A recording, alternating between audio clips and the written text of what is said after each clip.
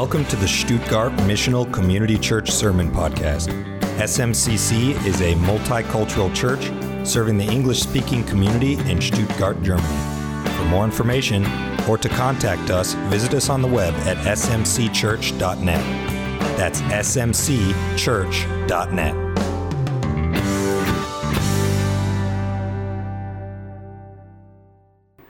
All right, well, I am honored to preach here one last time. It's pretty exciting.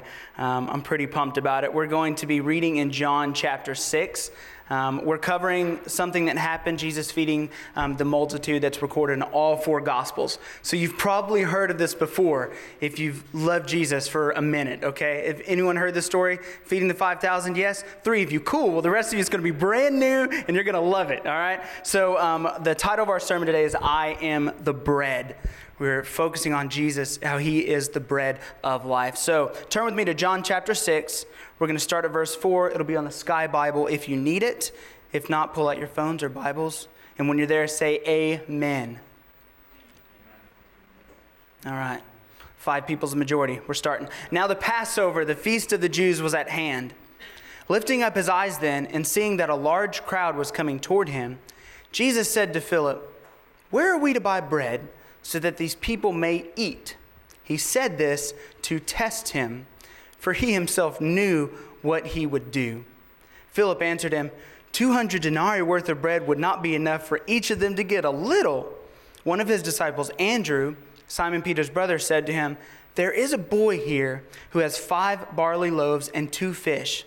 But what are they for so many?" Jesus said, "Have the people sit down." Now there was much grass in the place. So the men sat down, about 5,000 in number. You know, this text, we could pull a lot from it. There's so much in this to talk about, but I just want to talk about a few things this morning that God gave me discernment on what to say. And the first one is that we all have these faith tests that we go through. Do you know what I'm talking about? Have you ever been tested by God in an area of your life where he's challenged you to trust him a little deeper or trust him a little more? No, Diana's like, never, ever. Of course you have. Of course you have. God tests us.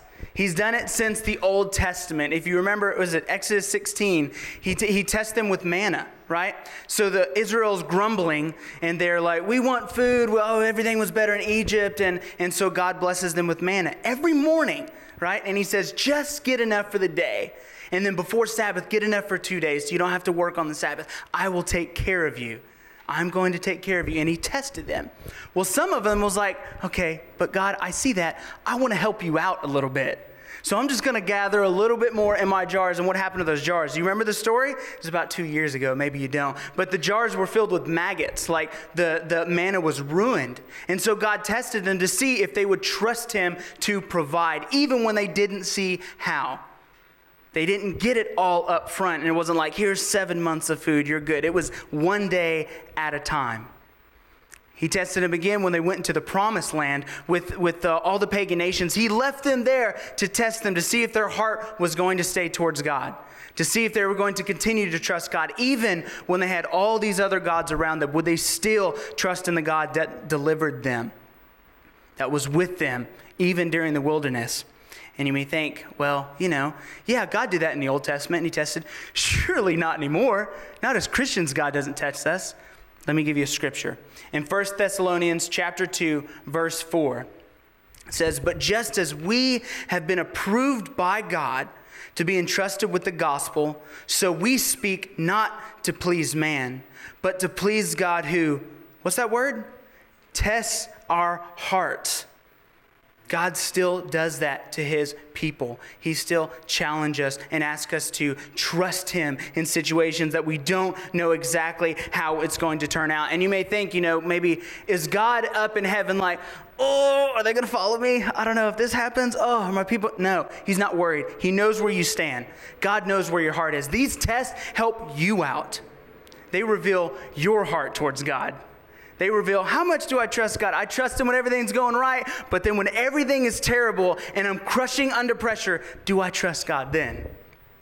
When I don't have a job, when I don't have a paycheck, when I don't know how things are going to turn out in my future, am I trusting God? Do I still go to church? Do I still praise him? Or do you give up? because that reveals to you, God's like, you said you were sold out. You're really not. I'm trying to reveal this to you so you can come a little closer, so you can trust me a little more. And so I wonder for us this morning, what is God testing you with right now? What is it that he's asking you to trust him in?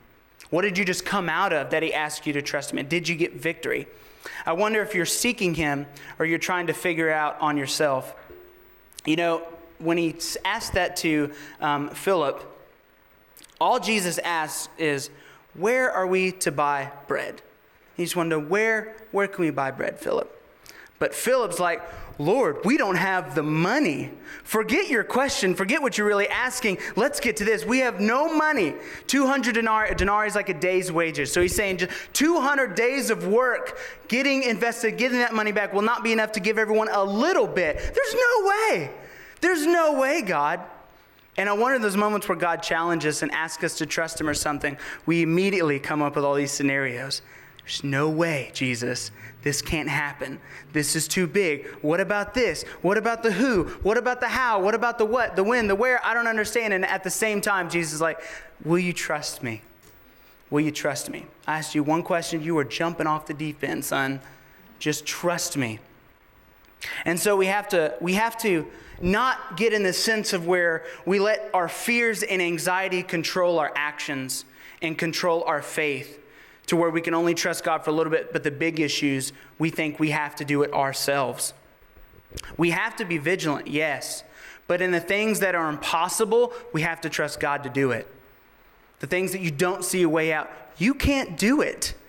You can't do it, but he can if you trust him. If you believe in him, he is always there for you. So we have to give our issues, our fears, our what-if scenarios to Jesus.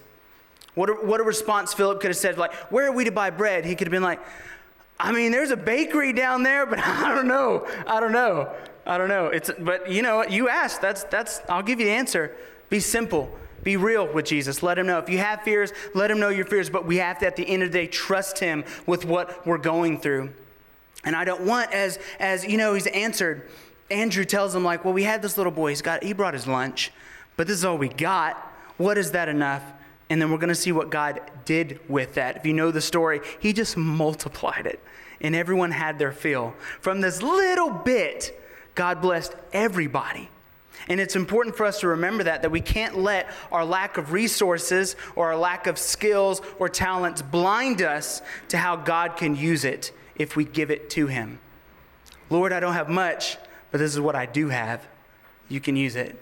You can take it. I remember when I first got saved, I didn't know anything about the Bible, really. I was barely going to church. Guys, I was reading the Bible and smoking weed at the same time, thinking it's okay, right? Like, I was really radically saved, and then it took me a while to get discipled, okay? But even that, I was like, God, I don't know. I have nothing to offer you.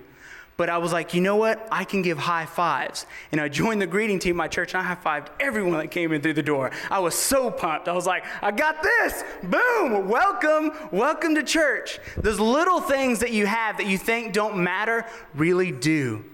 And God blesses you with more and gives you more resources, bless you with more skills if you allow him to use it. Amen? Y'all with me? Y'all here? Let's go to John chapter 6, verse 11 now. Jesus then took the loaves, and when he had given thanks, he distributed them to those who were seated. So also the fish, as much as they wanted. Amen.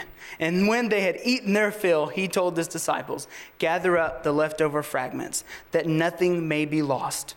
So they gathered them up and filled 12 baskets with fragments of the 5 barley loaves left by those who had eaten. When the people saw the sign that he had done, they said, this is indeed the prophet who has come into the world. I probably would have said the same exact thing.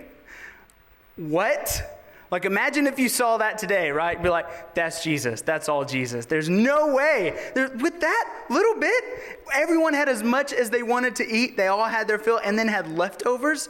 Come on now. It's the interesting thing about God, how amazing he is. He always gives provision, and with that always comes preparation. There's always provision, but there's always preparation at the same time. God provides for us. If you don't know that, continue to serve him. You'll see. He always provides your needs, And a lot of times he gives you what you want too. Like, our God's not stingy, okay? He blesses his people. He loves his people. Have you experienced God's love in this area? Have you been blessed? You may think, well, some things that I really want, well, then you didn't need it then. If God didn't give it to you, you didn't need it in that moment. He was teaching you something. Maybe if he would have blessed you with that, that would have become your idol. Maybe if you would have got that brand new car, that would have become the thing you worshiped instead of him. God's not going to give you stuff that's going to take his place, right? He is going to bless you. But I want to talk about this for a second. What Jesus did amazed me, okay? Because here in a moment, all these people that got fed and got blessed and are like, you're the prophet. Guess what? You keep reading, they end up walking away from Jesus. He has some hard teaching, some hard lessons, and they're like, I'm out, Jesus. You're the prophet, not the prophet for me anymore. But yet, Jesus knew what they were going to do. And in this moment, he still fed them. He still provided for their needs right then and there when they needed it. He knows that they were going to disown him, and yet he still saw fit to bless his people. It's not your job to decide who you should serve and who you should love. If Jesus did it for people that were against him and walked away from him, what's your excuse? What's your reason? Should you have one? Is there a biblical reason? You can say no. It's okay. We can talk. We can have a conversation. I wanted to look at, what was really powerful in what I saw, and something that, it just stood out to me. What God used to bless and feed these thousands of people, and what he used to prove again his love and his provision and his sovereignty came from the preparedness and obedience of one little boy. Did you see that? None of that was possible if the boy didn't offer up his meal in the first place. For this little boy, he was, he's going somewhere, he's going to listen. He's like, I'm probably going to be hungry. I'm going to pack a lunch. Nobody thought to do the same. Nobody, right? He's the only smart cat that's like, I'm going to prepare for this just in case. Jesus may be a little long-winded. Maybe he was there for the Sermon on the Mount. You don't know. He's like, I've heard him speak before, okay? You never know. But anyways, this boy, through his preparation, he decided he would be ready for the unexpected. He would be ready. And through his preparation, he had the opportunity to sacrificially give and watch what Jesus would do with it. Because he was ready and he was prepared. We have to prepare for the battles we don't yet see. It's not about fighting fire when it's there. It's about having water before the fire comes.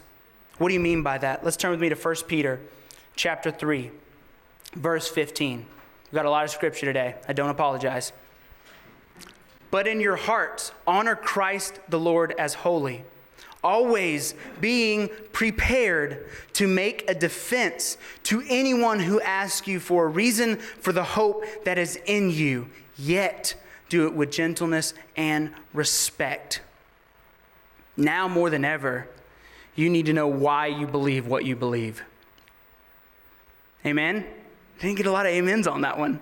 There are people seeking for truth, and cliche answers just don't do. You need to know the word. You need to know Jesus. You need to have communion with him. You need to be prepared, because if someone asks you, why are you a Christian? And you can't clearly and simply put why you're a Christian, then are you a Christian?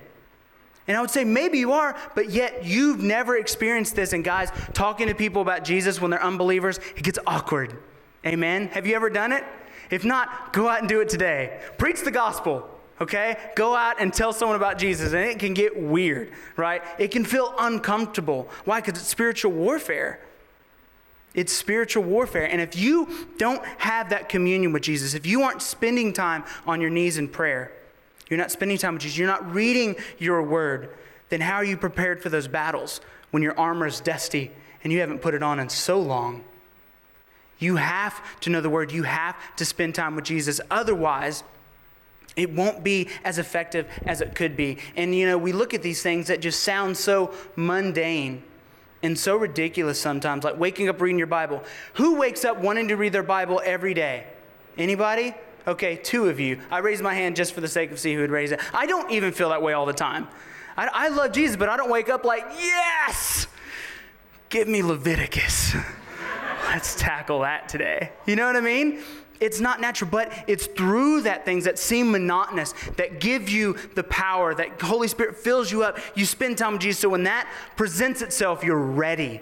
You're not scrambling, what verse? Oh, it's like, I know it. I just read this. Wow. It's like a divine appointment that God put me here for a reason. You may think even at your job, the mundane things you do, and you're just punching the clock, and you're just doing this, and maybe a lot of you, it's something that I've even struggled with recently, that I think is an attack from the devil for all of us when this happens, of what we're doing for Jesus or what we're doing, how we're serving. Do I even make a difference? You ever been there?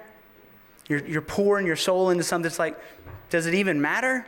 I don't see any fruit from this. I don't know. Do I? Do I make a difference? But look at what happened with this boy. He probably didn't wake up thinking, Jesus is going to use me today. He's going to use this lunch that it's just, it's boring food. It's some barley loaves and fish, but yet that is what Jesus used. His preparation is what Jesus used to advance his kingdom, to bless people, to teach his disciples a lesson, to be recorded in all 4 Gospels came because he was prepared for it. There's this story that we got to meet a few missionaries going through training, and these missionaries they're an older couple, and they were in Afghanistan for a very long time. And in Afghanistan, the culture, the woman has to submit, right? And so in this area, she had to stay covered and walk behind her husband if she was outside, right? Can't talk, can't speak in public. And so he's the one, and he's trying to build relationships to share the gospel, and it's little by little, and then for 2 years, she is following her husband, not really being able to talk. She feels like she's under house arrest. 2 years of this, right? And then so when he's out and about doing stuff, she's at home staying inside. And she's reading and she's praying, God, why am I even here? What's the point? I don't understand. And guess what? The men started asking this missionary guy, like, what do you do to your wife that she submits so well? Do you beat her? And they're like, no, I love her. She's precious to me. I would never beat her. She just loves me. And they said, hey, can we send our wives to her and she can teach them how to be like her? He said, absolutely. She became more effective than his ministry. The women came to her and she got to share the gospel and teach them about Jesus. And so many of these women got saved because of the mundane ridiculousness, the warfare she was going through of just feeling like she didn't matter. That was preparation for then. What you feel like is a dry season is probably not as dry as you think. It is preparation, amen? Let's continue. Verse 26, same chapter. Jesus answered them, truly, truly, I say to you, you are seeking me not because you saw signs, but because you ate your fill of the loaves. Do not work for the food that perishes, but for the food that endures to eternal life, which the Son of Man will give to you. For on him God the Father has set his seal. Then they said to him, what must we do to be doing the works of God?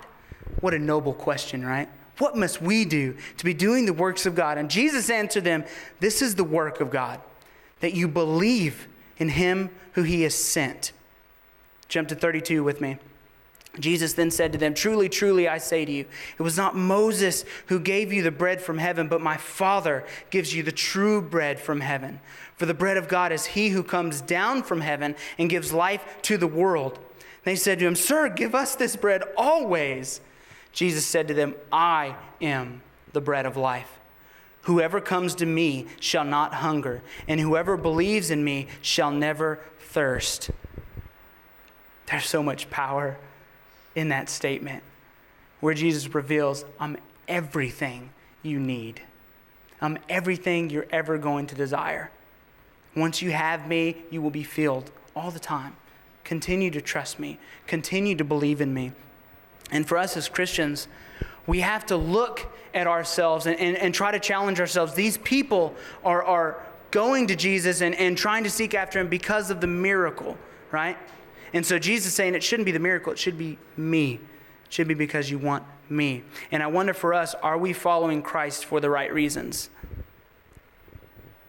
It's a personal question that really only you can answer. Only God and you know your heart. And God knows it more than you do. You know, maybe a lot of us, we've come to Jesus in the beginning, initially, for a better this, or I need help in this area. I need a miracle here. I need blessings here. I'm lost here, whatever else it is. But by no means should that sustain your walk with God. We have to realize without Jesus, we are spiritually dead. There's no amount of blessings. There's no amount of whatever that could pay for your sins, that could give you eternal life. It's Jesus that does that. It's following him, not the stuff he gives. And so we have to look at believing in Jesus. What does this really mean? Put it simply, I wrote it down so I didn't sound too weird, okay? It says, to believe is to eternalize the truths about Jesus and put all your hope and trust in him. If you actually believe who he is, that becomes real in your core of your being, that he is Lord of lords and King of kings. Is he your Lord? You may say that, but is he Lord of your life, of your actions, of your thoughts, of how you treat people, of what comes out of your mouth? Is he Lord over all of those things, of your situation? Are we like these people where we need Jesus to sustain us with another miracle, or I need another blessing, or I mean, that was good then, but it's been 5 years. I need this now, and I need a new job, and I've got to deal with this, and now I've got kids. I've got to deal with this. Is that what your walk with God is? Give me, give me, give me, give me, give me. Give me, Lord. Give me, Lord. Give me, Lord. If you stop giving it to me, I won't follow you. You're giving Jesus an ultimatum? Who do you think you are? Are you crazy? Do you not know who Jesus is? Obviously not. But so many Christians act this way. I need. Otherwise, Jesus, are you even there? Why have you forsaken me, Lord? Come on now. We have to recognize the right reason we follow Jesus is at its core, really. And you look at the disciples of how they followed Jesus. They made mistakes, whatever. But you read through Acts, the people that called themselves disciples and apostles, they followed Jesus. When they woke up, he was the reason they existed. To serve him. He was the reason they were breathing. He was the reason they were in the country they were in. He was the reason they had the jobs they had. He was the reason for everything they did. Is Jesus the reason you are here? Is Jesus the reason that you're in this country with the job you have? Is Jesus the reason you're at where you're at? Because that's the goal. Jesus should be the center focal point for everything we do. We should talk to Jesus about everything. We should trust him with everything. If not, you're realizing, okay, I'm not as on fire for you as I want to be. The church nowadays cannot incorporate Christ into what we think he should be. We should be dying to ourselves and becoming his servants. That's Christianity. It's not what you can do for me. It's Jesus, I'm here to serve you. I'm yours. And I wonder if Jesus never gave you another blessing, if he never answered another one of your prayers, would the fact that he died on the cross for you, that he took on the wrath of God, punishment for your sins, for you, that you don't have to go to hell, you get eternal life and get to spend eternity with God the Father forever, would that be good enough for you to continue to trust Jesus? Or do you need something extra? Because at the end of the day, if that's not enough, then your faith is very weak. Your faith can be very weak. It shouldn't be, I need the other things. I'm not saying God's not going to bless you. He will. But at the core of it, you have to realize God is not here just to give you stuff. You shouldn't just be going after the gifts for the sake of the gifts. You should be going after the giver. You should be trusting Jesus and going after him with all that you have. And so the reason we're sitting here and even come to church, it shouldn't be just to check a box. Okay? Or just it's the feel-good thing to do, or even ammo for your political party, right? Oh, if I use this scripture, that'll get the left. Come on now. That should not be the reason you're reading your Bible. If it is, that's a bad lens. That's a bad perspective. And so our pursuit of Jesus, when done correctly, births a church that Jesus talked about. In Matthew 16, he's with his core disciples, and he's like, who do you say I am? Peter's like, you're the Christ. You are the Messiah, Jesus. You are the one we've been waiting for. And he said, upon this declaration, I will build my church, that the gates of hell will not prevail against it. They will not be able to prevail. That's the church Jesus is talking about. When we pursue Jesus for the right reasons, where he is the core of everything we do, we worship him, we trust him, he is everything to us, he is the Messiah, then guess what? The enemy doesn't have a lot of power. It can't stop our advancement for the kingdom. You can't stop me from witnessing to somebody. You can't stop me from praying to someone and there's a miracle right there, because it's not my power. This is Jesus. I'm just a vessel. It's all about him. Is Jesus like that in your life? Because what Jesus said is, to these people, all God desires is that you believe.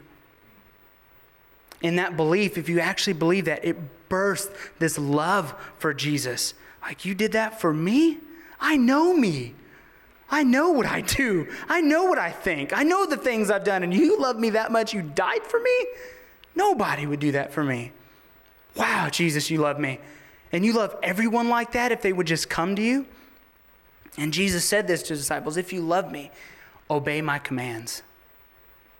So this internalizing of belief to loving Jesus bursts into this, I obey you, Jesus. I obey what you say. I do what you do because I trust you. I love you. You are everything to me. And through that, Jesus gives us the commandment, the Great Commission, to go preach the gospel to all nations with the power of the Holy Spirit. That's what Jesus has called his church to do. The church that declares that he is Lord, that the gates of hell will not prevail against it. That's the church's job. It may look differently in a lot of churches, but it's to preach the gospel, to share Jesus, tell them who he is, so that they can choose to believe in him if they want to. Jesus is the bread of life. And I hope you understand that. I hope that just like you need to eat almost every day, some of you fast or whatever else, but without Jesus, we're dead. You could have been on fire for God 5 years ago. You could be cold right now. Even lukewarm's not good enough. Revelation tells us, Jesus says, I'd rather spit you out. Be hot or cold. All in or not. That's not the church that's going to fulfill this mission as a lukewarm church. And I hope that's not the church you want to be.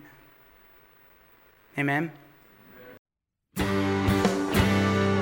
Thank you for listening to the SMCC Sermon Podcast. Be sure to visit us on the web at smcchurch.net. That's smcchurch.net.